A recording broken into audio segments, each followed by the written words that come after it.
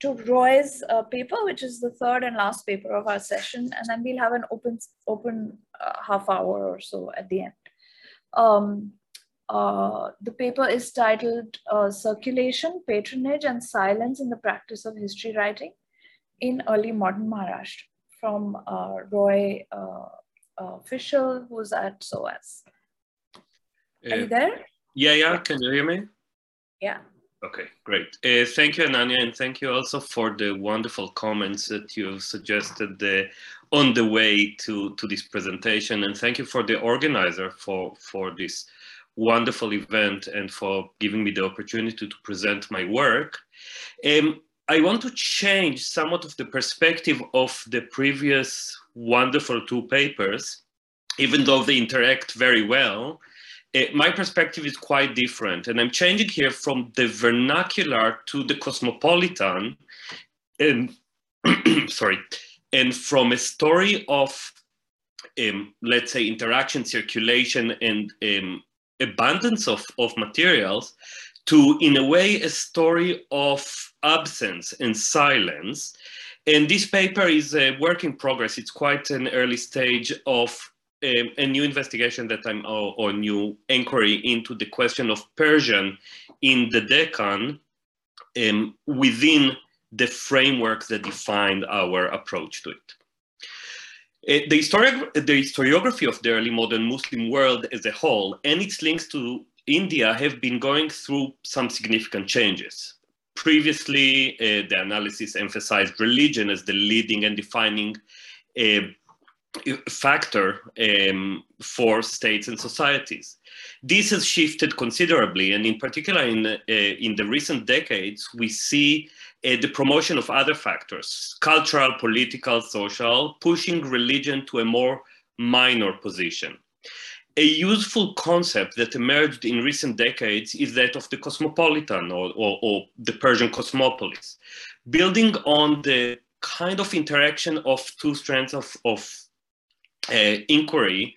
One is that of Marshall Hodgson about a cultural approach to Islam as world history he wrote in the 60s and 70s, and later Sheldon Pollock from the South Asian perspective and trying to model that into world history. The idea of the Persian cosmopolis is now ubiquitous in the analysis of early modern Muslim world as a whole, and it is also predominant in the investigation into the political language and institution of early modern India. The main idea behind the Persian cosmopolis is a cultural one, and it's built around shared aesthetics, value, and ideologies, and of course, language, the Persian language, which is spread with the circulation of people and text. Richard Eaton recently characterized the cosmopolis in four terms. First is and I quote, shared investment in preserving moral and social order in a transregional, or what he calls placeless frame. It is what Eaton defines grounded in a prestigious language and literature that conferred elite status on their users. A third point is that it contains a discourse of universal dominion. And lastly, it transcends the claims of any and all religions. This turned Persian into a prestige language for historiography and literature, and a medium of bureaucracy and interregional diplomacy. This definition defines or emphasizes the role of Persian as a written language, or to use Niall Green's term, it was Persiographia, as opposed to Persophony, a term that was promoted by Bert Fragner. So it's not the people who speak Persian, it's those people who write Persian. The idea of the cosmopolis offers a narrative of diffusion and integration that explains how Persian became progressively central to both political and cultural life in India and to the subcontinent's position vis-a-vis the Muslim world. However, to what level can we assume this all-encompassing impact on the subcontinent as a whole? Was it unified in its forms, or did it vary between times and places? In this paper, I examine a case that might complicate this view of this nice spread of the cosmopolis, of the Persian cosmopolis. And I want to focus Maharashtra in the first half of the 17th century as a case study. And I argue that the margins of the cosmopolitan world introduces a complex and nuanced story of partial integration, which remains patchy and precarious. This in turn reflects the limitation of this otherwise useful model to grasp realities beyond the imperial centers. And I want to start with a story which is a very familiar one. In March of 1596, the Sultanate of Ahmadnagar celebrated a great achievement. The Queen Dowager Chand Bibi, the most powerful person in the Sultanate at the time, united many conflicting parties and secured the support of the neighboring sultanates of Bijapur and Golconda. This united Deccani front pushed the Mughals to enter negotiations with the besieged Ahmadnagar. The negotiations were successful and ended with a peace agreement in which Ahmadnagar ceded Berar to the Mughals and the empire withdrew its forces. These events were celebrated and are very important in the construction of the memory of Chand Bibi as local heroine. The historical significance remains, let's say, doubtful, or at least limited, because it was a very short period that the Mughals were not around. They stalled their progress for 3 or 4 years, but by 1600, Akbar sent more forces, and this time they did conquer Ahmadnagar fort. But this event is meaningful for another reason. It is the last event reported in a local Persian chronicle, closing the appendix to Sayyid Ali Tabatabai's Burhan al-Ma'asir, probably completed by his son Abu Talib in 1596.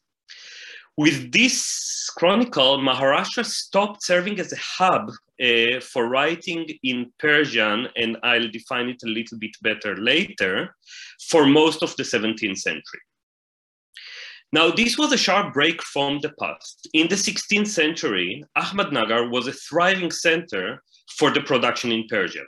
From the very early decades of the century, when luminaries such as the scholar and diplomat Shah Tahir Husseini settled in Ahmadnagar, the Sultanate was a center of production, from chancery document and insha collection to religious and scholarly texts. Poets such as Oftabi, Zuhuri, or Malik Qumi enjoyed royal patronage. The historian Tabatabai, whom I just mentioned, worked in the court, and also Muhammad Qasim Firishta, probably the most famous historian from the Deccan Sultanates, who is mostly associated with Ibrahim Adil Shah II of Bijapur, started his career in some unclear capacity in Ahmadnagar. Khurshah bin Qubad al-Husseini served the Nizam Shahi Sultan as the diplomat to the Safavid court, completing later his Tarikh-e-Ilchi Nizam Shah. Other than Firishta, probably the history of the Deccan in Persian that enjoyed most attention by scholars outside the region. The thriving scene vanished rapidly from the 1590s. For most of the 17th century, definitely the first half of it, and just changing a little bit and slowly in the second half of the 17th century, there is no historiography written in Persian in most of Maharashtra. Also, we don't have courtly poetry or insha collections. This led to the literary scholar T.N. Devare to completely write Ahmadnagar off in his survey of Persian literature in the Deccan. The lacuna was not an all-Deccani affair, but unique to Maharashtra. Elsewhere in the Deccan, the 17th century and the first half of the 17th century saw the abundance of writing in Persian. Qumi and Zuhuri, for example, completed their most important work in Bijapur, whereas other poets enjoyed Qutub Shahi patronage in Golconda. The first half of the 17th century saw prolific historiographical writing, with Firishta, of course, completing his monumental world history in Bijapur, where also we have Rafiuddin Shirazi, Zuhuri's son Zahur, and Fuzuni Eftarabadi writing their histories. In Golconda, we similarly see Mahmoud ben Abdallah Nishapuri. Andrew Peacock suggested he's the famous anonymous chronicler of Golconda in the first decades of the 17th century. And in the following generation, Nizamuddin Ahmad Shirazi wrote his history there as well. So how can we explain this significant difference between Maharashtra and its neighbors, a difference that persisted for almost a century? At first blush, the answer sounds simple. Court-level literary activity requires active courts and continuation of circle of patronage. The political weakness of the Sultanate of Ahmadnagar in the first half of the 17th century was possibly or probably a very important role. But when we see other courts emerging, and in particular Shivaji's, we do not see patronage to courtly writing in Persian. We see other patronage. And also the Nizam Shahi Sultanate may have tried to do something, and Malik Ambar definitely was very active in the first half of the century, and still we see no patronage. This suggests that actually this relative weakness of Persian production was not only the result of weaker courtly circles, but something about the nature of and practice of Persian in this period in the Deccan. And to understand this point, let us compare the Deccan with North India quickly. From the 15th century, the position of Persian in the north began to change. The language entered new administrative and literary niches, and its impact penetrated deep into literary cultures. Under Akbar, Persian became the sole language of the empire, and Muzaffar Alam suggests that this choice was made because of the non-denominational character of Persian, or its ability to present non-religious ideas, and we are returning here to Eaton's definition from earlier. Also the rich literary legacy of Persian that promoted the ideas of justice and kingship and its position as a non-region specific language, all really pushed it to as an ideal language of empire. This attracted more and more people. 5 minutes, okay. Well, we started 5 minutes later, so okay, that's fair enough. Yeah, that's I'd try to to condense things. Okay, so the point is that the moment that Persian became a language of empire, it means that more people who are not part of the natural Persian speakers entered the production in this language, and that included the historians Abul Fazl and Abdel Qadir Badauni, the poet Faizi, all of them Indian Muslims, and also Chandraban Brahman, whose name suggests that he was not much of a Muslim at all. Now, just like North India, the Deccan Sultanate's elite society was very heterogeneous. Local Muslims, or Deccanis, emerged as a politically unified group with strong affiliation with the region.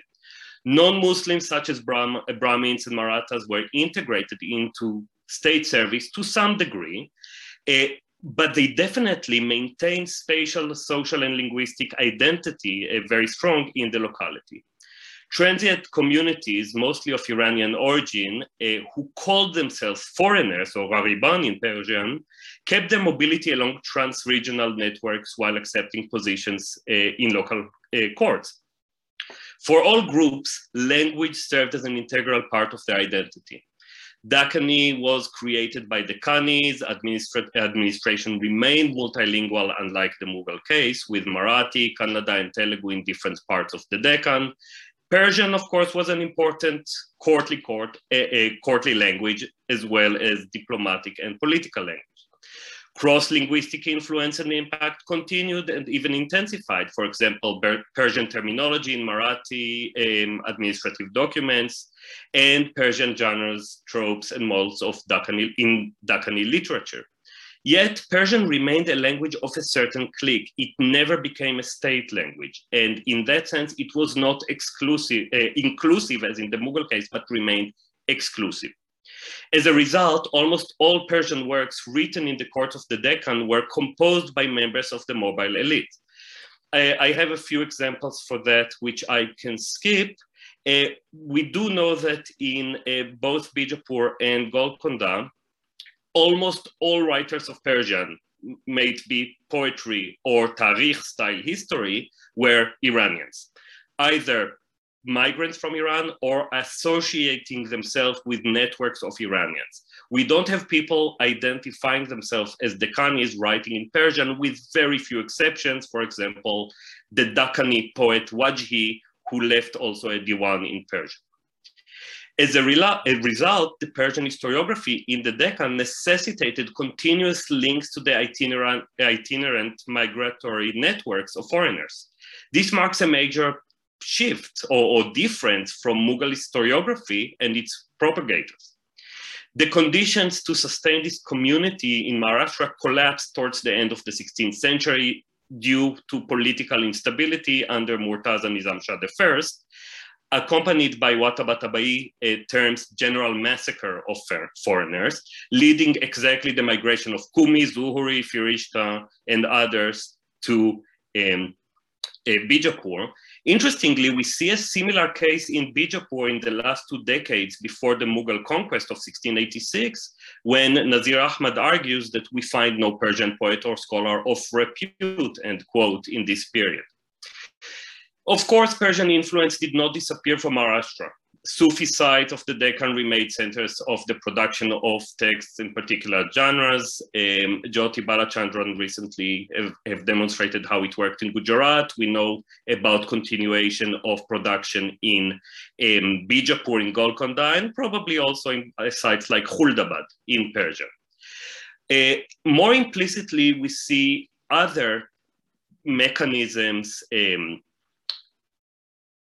but let's say institutions, terminology, continuing to be practiced throughout the 17th century, from the land reforms and taxation practices under Malik Anbar into the 1620s. And of course, we know about all the continuation of those tropes and language into the reign of even to the Maratha Empire, to Shivaji's days, when there was an attempt to read the language of Persian terminology, which shows how much, and Ethan suggests that it shows how much Persian was important in this.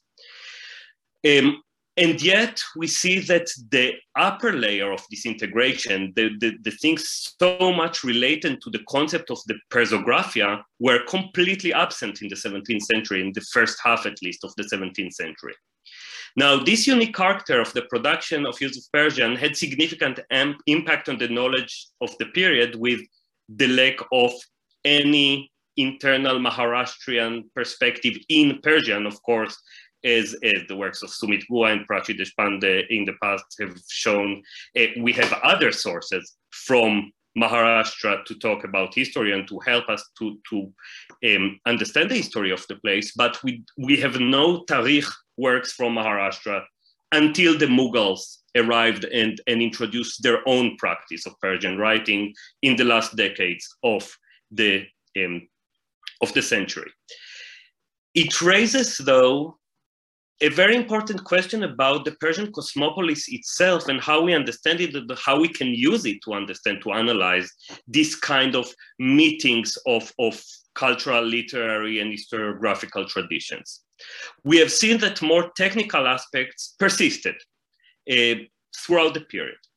Other indirect influence can be traced in places like Vijayanagara, as discussed by Philip Wagoner, for example.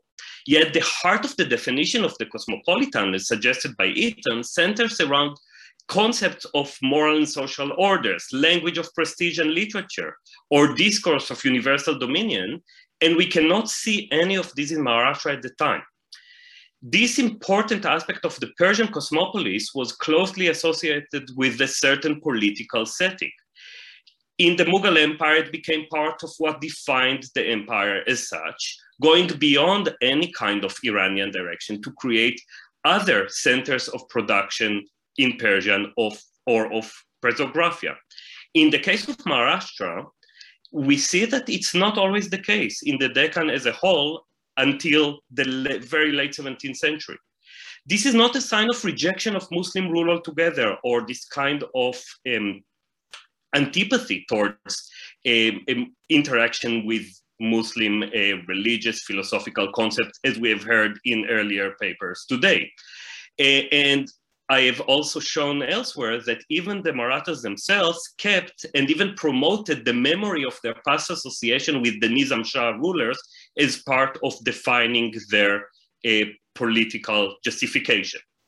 Yet, this did not translate into association with the Persianate world the way that we see in North India. Persian persisted to be linked to trans-regional networks. Notwithstanding its impact, it did not become a language of great communication or inclusion. On the margins of the imperial world then, the integration and influence of the cosmopolis seems to have been remained intermittent, precarious, incomplete in a way.